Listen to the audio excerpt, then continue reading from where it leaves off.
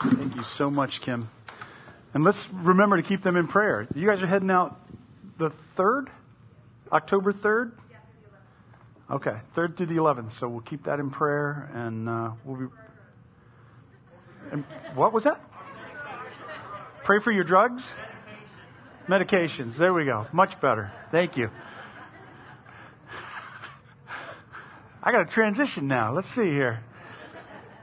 No, but yeah, that's a wonderful thing, and I really appreciate that very insightful update on what's happening there. And it really is an awesome thing to see how God's kingdom moves and how God's kingdom works, not dependent on governments or any of those things. This is the work of the kingdom of God, and I love it. One of the things that we bemoan a lot in our present state is the polarization of our country. We've heard that a lot. We're just lamenting it all the time. We're so polarized, almost equally divided by politics and culture wars. And honestly, it's talked about, I feel like it's talked about like as if it's a new phenomenon. But I've been taking a really determined look at our history lately, and I realized that this is nothing new at all. This has been going on actually since the time we were founded as a country. This type of kind of polarization, these different perspectives. Honestly, and again, okay, so this is just me giving my fairly useless opinion, but I think that what is new is the catastrophizing that we're doing about this polarization. Catastrophizing is when we look at a set of situations or circumstances that we deem as negative, and we just extrapolate that out to the worst possible conclusion. Well, this is the end. This is the ruination of everything. It's whatever. And I think it's probably fueled by social media because it gives every one of us a platform to broadcast our opinions about the divide more loudly and more frequently than before. Either way, our current polarized state is a source of concern for a lot of people. And that's what makes the text we're going to look at today so challenging this morning, because it seems to picture a very polarized worldview, a very dualistic mindset, where there are only two choices to be made. And the stakes seem to be a whole lot higher than just political fallout. But while it may be uncomfortable, while we may feel even a little discomfort as we're thinking about this today, it is part of the gospel's declaration. And it does seem to represent an imperative to those of us who are challenged by the kingdom of God. It's something we have to grapple with on some level. We're continuing in our study of the Gospel of Luke, and if you've got a Bible and you'd like to follow along with us, please go to Luke chapter 11. Last week we read Jesus' instructions about prayer, which was connected still to that theme of discipleship, the idea of learning from and living for Jesus. And prayer is a part of that, the communication with God. Today that theme of discipleship continues in a challenge that's posed to us. Jesus actually is going to call us to choose a side, either follow him or oppose him. And I realize that can inspire us to go, yikes, that seems, very, very narrow. It's a hard thing to hear, but we're going to see it is an imperative nonetheless. It's something we're going to have to grapple with if we're going to accept this Bible, this document, as legitimate as God's word to us. So if you're there in Luke 11, let's pick up where we left off. We'll kind of examine this as we go, find our way through it. Starting with verse 14. It says, one day, Jesus cast out a demon from a man who couldn't speak. When the demon was gone, the man began to speak. The crowds were amazed, but some of them said, no wonder he can cast out demons. He gets his power from Satan, the prince of demons. Others, trying to test Jesus, demanded that he show them a miraculous sign from heaven to prove his authority. All right. So, as we've seen multiple times in this story so far, different groups of people observe the same event around Jesus, and they come to distinctly different conclusions about it. The story begins with a dynamic display of Jesus' authority to heal. The text ascribes this man's inability to speak to demonic oppression. So Jesus heals him, but obviously this story regards that healing as the result of evicting demonic influences, demonic oppressions there. The reaction to this reveals three different mindsets here. There's positive amazement at what has just taken place. There's critical judgment. And then there is cynical skepticism. Or we could actually break that down and say one was accepting and the other was rejecting. And as uncomfortable as it may make us to say, to reduce this down to an either or choice, it's what the narrative is describing. And Jesus is actually going to explicitly state this when we get to verse 23. But as an overall header, we need to actually understand something about the nature of this gospel that we've embraced. And that is that it can have a polarizing effect on people. I'm not even going to say can have. It has a polarizing effect on people. The people, it says, were amazed. And while it doesn't get elaborated as a positive response, it's used in contrast to the other responses. So the implication is that amazement is one of a positive sense, maybe leaving room there, willingness to believe that Jesus is the real deal. The other responses are the opposite of that. In Matthew's account of this, the negative responses were from the religious leaders who were hanging out in the crowd, which is typical of Matthew's gospel. So we can kind of assume maybe that's the same in this situation too. One group cynically claims to be undecided. Give me one more miracle, Jesus, and then maybe I'll make up my mind about who you are. This response is bad, and Jesus is going to call it out, but the other is worse. And it calls Jesus an agent of Satan. Literally in the Greek, he's referred to as an agent of Beelzebub, which was kind of shorthand in that culture for the devil, for the Satan. Remember, the Satan in the biblical narrative is this mysterious, unseen force, this personalized representation of evil in the world, working. The Satan literally just means the enemy, or you could say the adversary, or you could say the accuser. The whole idea behind the Satan is that it is moving against, opposing the work of God, doing whatever is the opposite of what it is that God wants. And so they call Jesus an agent of this Satan. So this isn't a questioning response from their side. There's no need for further investigation or observation as far as they're concerned. They've got it all figured out. Jesus is a magician. He's doing all this stuff because he's empowered by the devil to do it. And this, of course, was a response that was typical of the culture from which it emerged, because many Jewish people thought that magicians who did their work were agents, were just basically agencies of demonic forces at work in the world. So for the critics of Jesus, this sort of miraculous dynamic was something that they accepted. The idea that it was a miracle was no problem from them. Oh yeah, it's a miracle. Yeah, that's cool. All they had to do was assign a source to it. What's this miracle emerging from?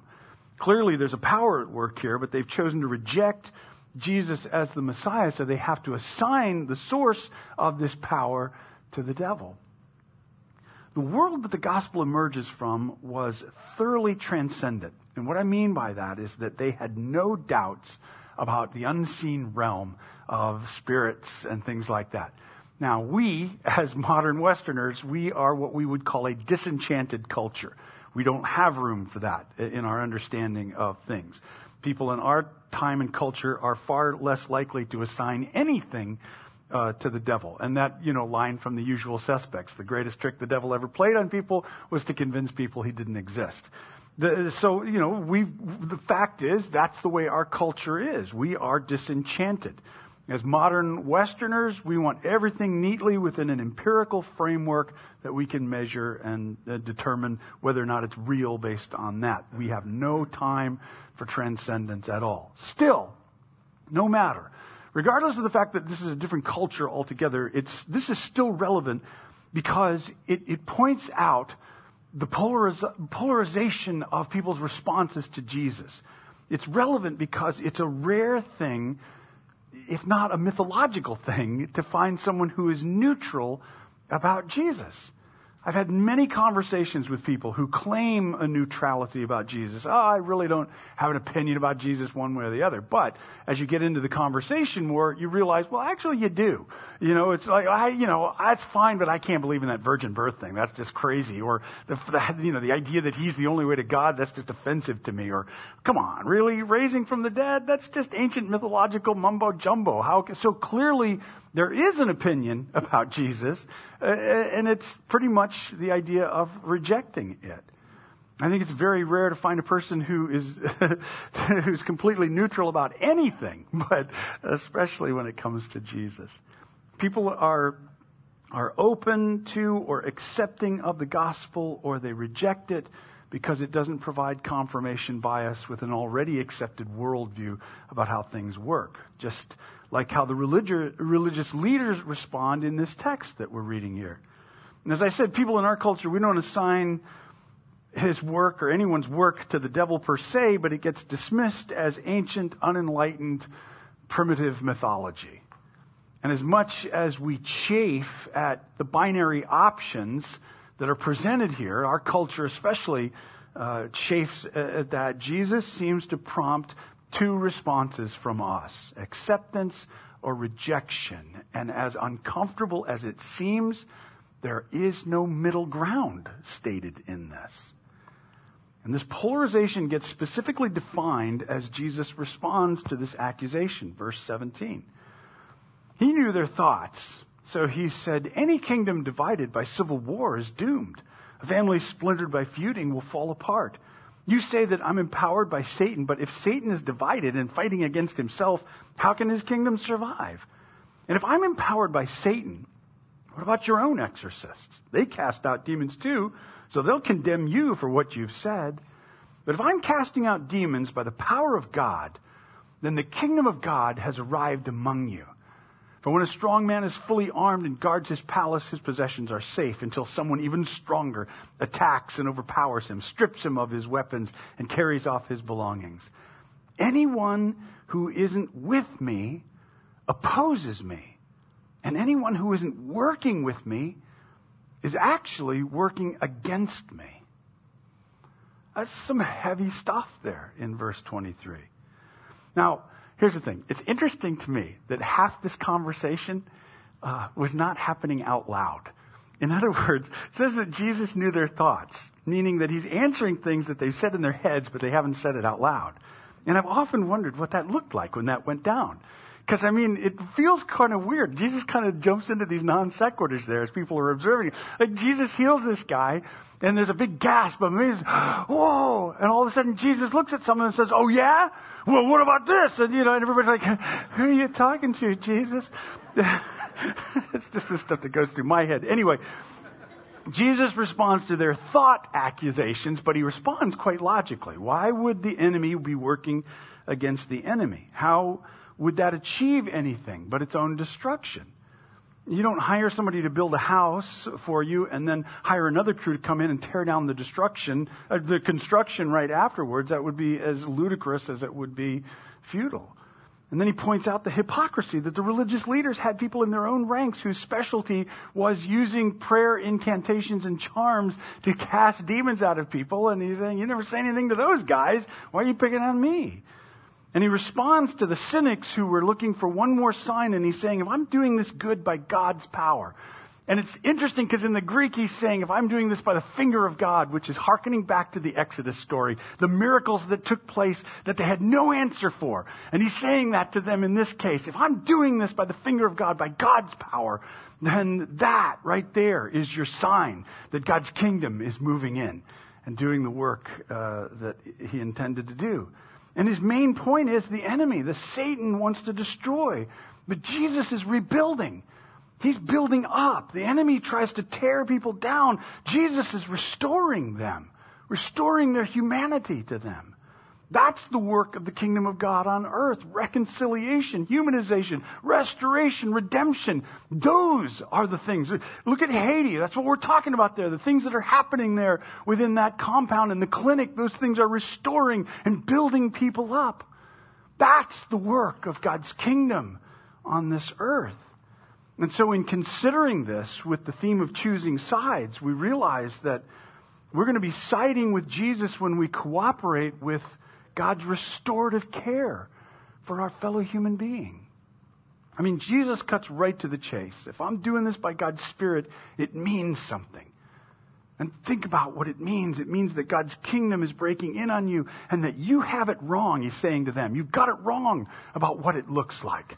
And your prejudices here are misguided and unfounded. The activity of God's kingdom is restorative, and it undoes the dehumanizing effect of sin.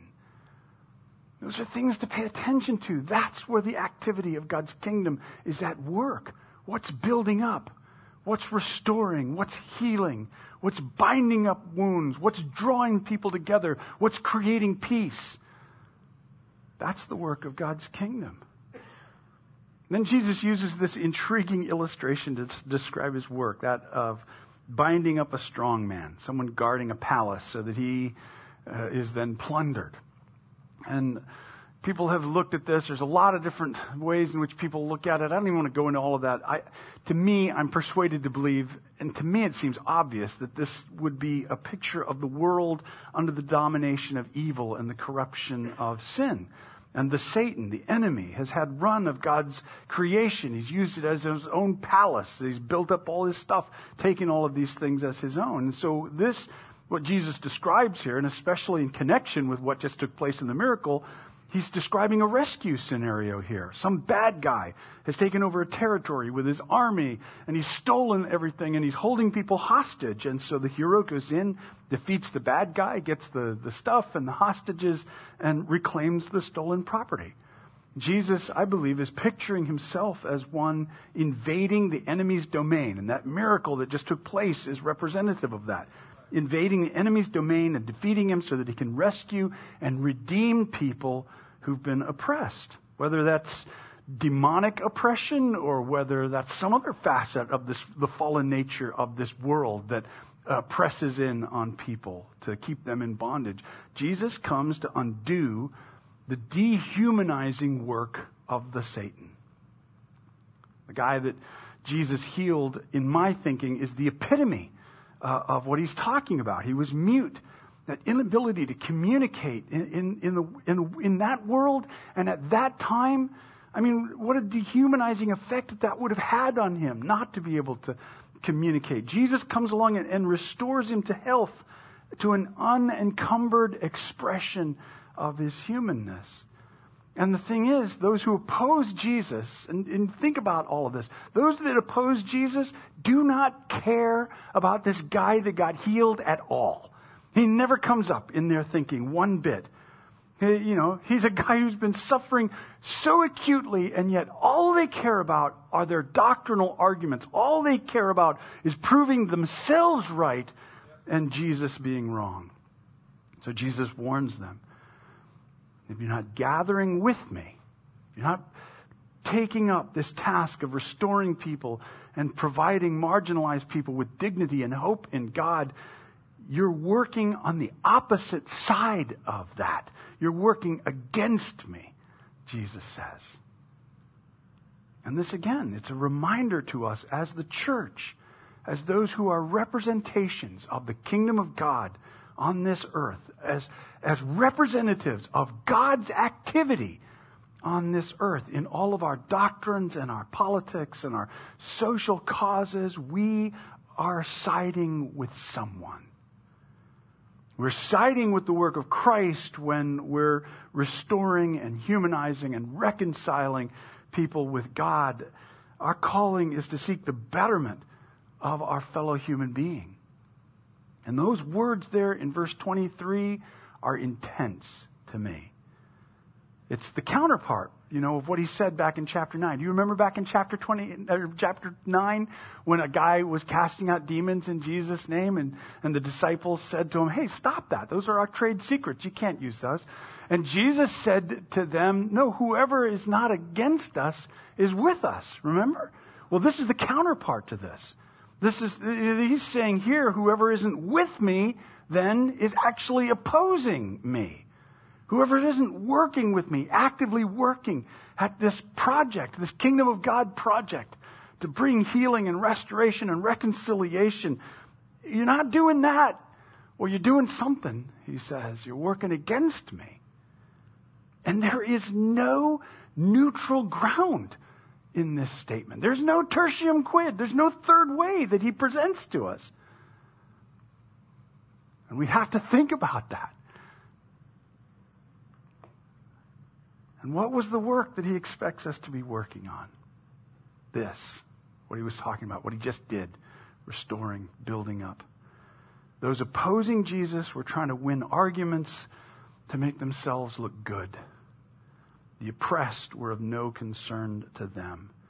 And so verse 23, I'm telling you, that's a heavy statement. And it's something we need to take home and contemplate. It's important to do so. It's something that we can present to God in prayer. God, illuminate my life to me. Help me to get in sync with Jesus' activity. Help me to be in sync with all of those things that you described in the Beatitudes that describe the heart of a kingdom representative, of blessing the poor, of being the peacemaker. Well, let's keep going here. Verses 24 to 28. Jesus is still talking. He says, when an evil spirit leaves a person, it goes into the desert, searching for rest. But when it finds none, it says, I'll return to the person I came from. So it returns and finds its former home all swept and in order. Then the spirit finds 7 other spirits more evil than itself, and they all enter the person and live there, so that person is worse off than before.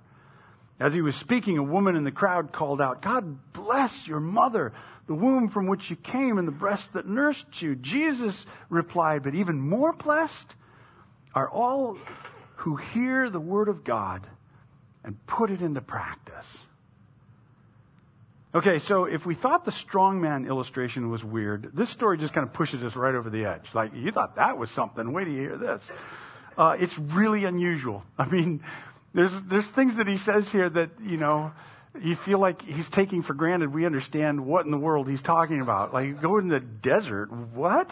So I guess stay away from deserts. There's a lot of disagreement as to how to interpret what he's saying here. Since it's said in the context of driving out an evil spirit, many assume that this is basically aftercare instructions for somebody who's just been released from demonic influences. Here, follow this, and these are procedures. And so some people view this as a warning to be careful to fill up your house with God, your life house with God, or you'll get repossessed and be 7 times worse off than before. Of course, that just results in a lot of pressure on people. I mean, one might think, well, you know what? I was better off just with one demon. I guess don't cast that out, because I don't know if I can do this right, and I don't want to be even worse off than I was before. So, I mean, that's where the thing is a little hard for me to accept that as being the interpretation. You'll have to think that over and pray about it. There are other points of view that I am inclined to agree with. They see this more as a parable, especially since he assigns dialogue to the Spirit. It may be that Jesus is using the deliverance of this guy as an illustration of a larger point, something that was happening in Israel, something that can happen to us as people who are trying to follow God. Remember, all of Jesus' miracles are meant to communicate something. Jesus wasn't just trying to, get as many people healed as he could. I mean, certainly he wants to heal people, but these healings were demonstrative of what it is that God's kingdom is doing, what his kingdom looks like in the world. He was showing us what God's up to with the human race. And so I think this is a parable that applies to our life's pursuits. In other words, he's saying it's not enough to be rid of bad influences and straighten up our lives, get everything swept in order and looking good, because that's a recipe for self-righteousness, the kind that the religious leaders of Jesus' day had that were presently opposing him in this story. I believe that Jesus is calling us to fill our lives with him, with the activity that he's called us to, with the care and the love and the forgiveness that he's given us that we're meant to share with others in this world. And I think that gets revealed then in verses 27 and 28. The woman giving this cry of admiration for Jesus. God bless your mom. She must be so proud of you. She must be so blessed. And Jesus turns it into a warning. The really blessed are those who hear God's word and then put it into practice. Don't just admire Jesus, he's saying, but actually take this up as their cause as well. And I think that's the point. Siding with Jesus isn't about getting a life in order so that it looks good to others and carries a certain level of respectability. It's not about admiring Jesus. It's about following his way, of living this way that he calls us to.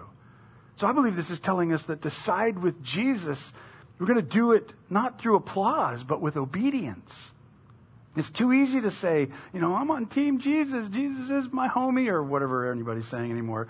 To view him as this figurehead that we admire instead of as a leader we're meant to follow. Plenty of celebrities and politicians invoke the name of Jesus in order to gain the approval of some for any given reason.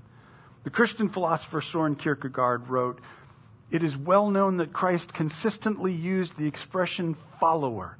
He never asks for admirers or adherents. No, he calls disciples. It's not adherents of a teaching, but followers of a life Christ is looking for." And this word we examine week by week as we come here. We gather here Sunday after Sunday to get into the Word. My hope is that we're not just here to learn more, to gain more facts, to gather more information, or worse, to be entertained, though I would find that hard to believe that's possible.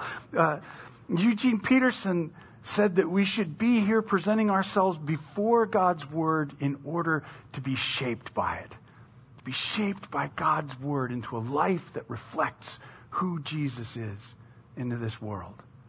That's the life that Jesus is calling us to, a life shaped by grace and love and goodness that represents the God whose image we're made in, that represents God's image into this world.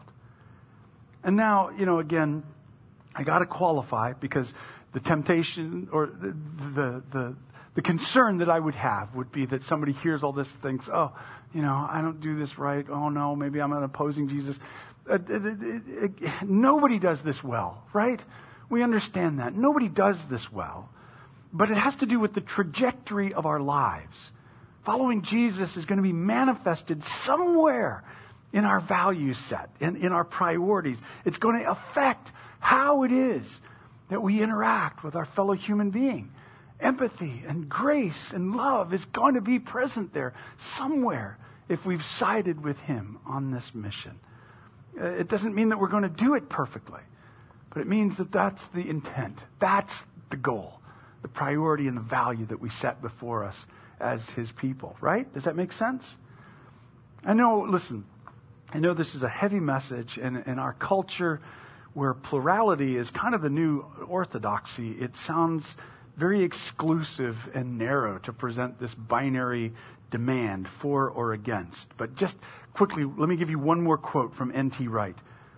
This call, this choice is at its heart a summons to all people to discover the true fulfillment of every human aspiration and dream by following Jesus, giving up the idols that promise the earth, and embracing the God who promises new heavens and new earth as the true fulfillment of the present creation.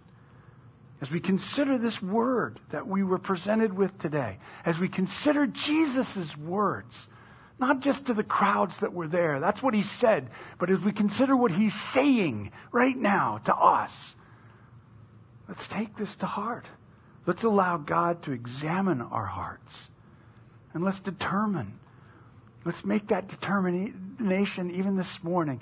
Let's side with Jesus in this.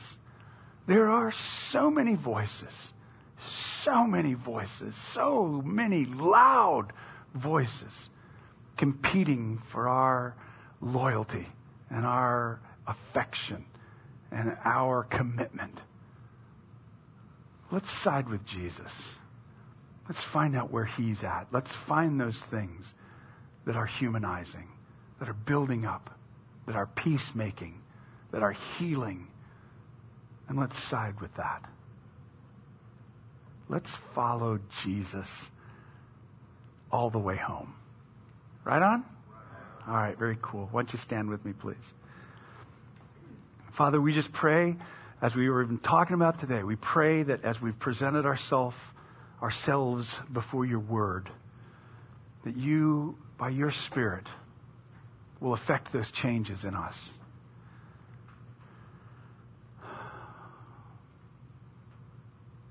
Awaken our hearts, awaken our minds. Father, I pray that you, by your Spirit, will disarm the spirit of this age, at work in our hearts, oftentimes at work in our lives, at work in the church. The spirit of the age.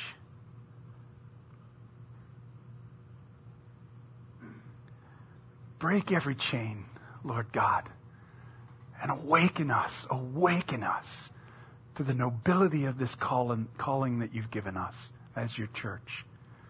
Help us, God, help us to let go of these petty political pursuits. Help us to embrace this high calling of representing the one true King into this world. The King of Kings, the Lord of Lords, the Prince of Peace, the author of eternal life. Help us to represent Christ above all else. I pray that for us as your people, as your church. Make that so. In Jesus' name, amen.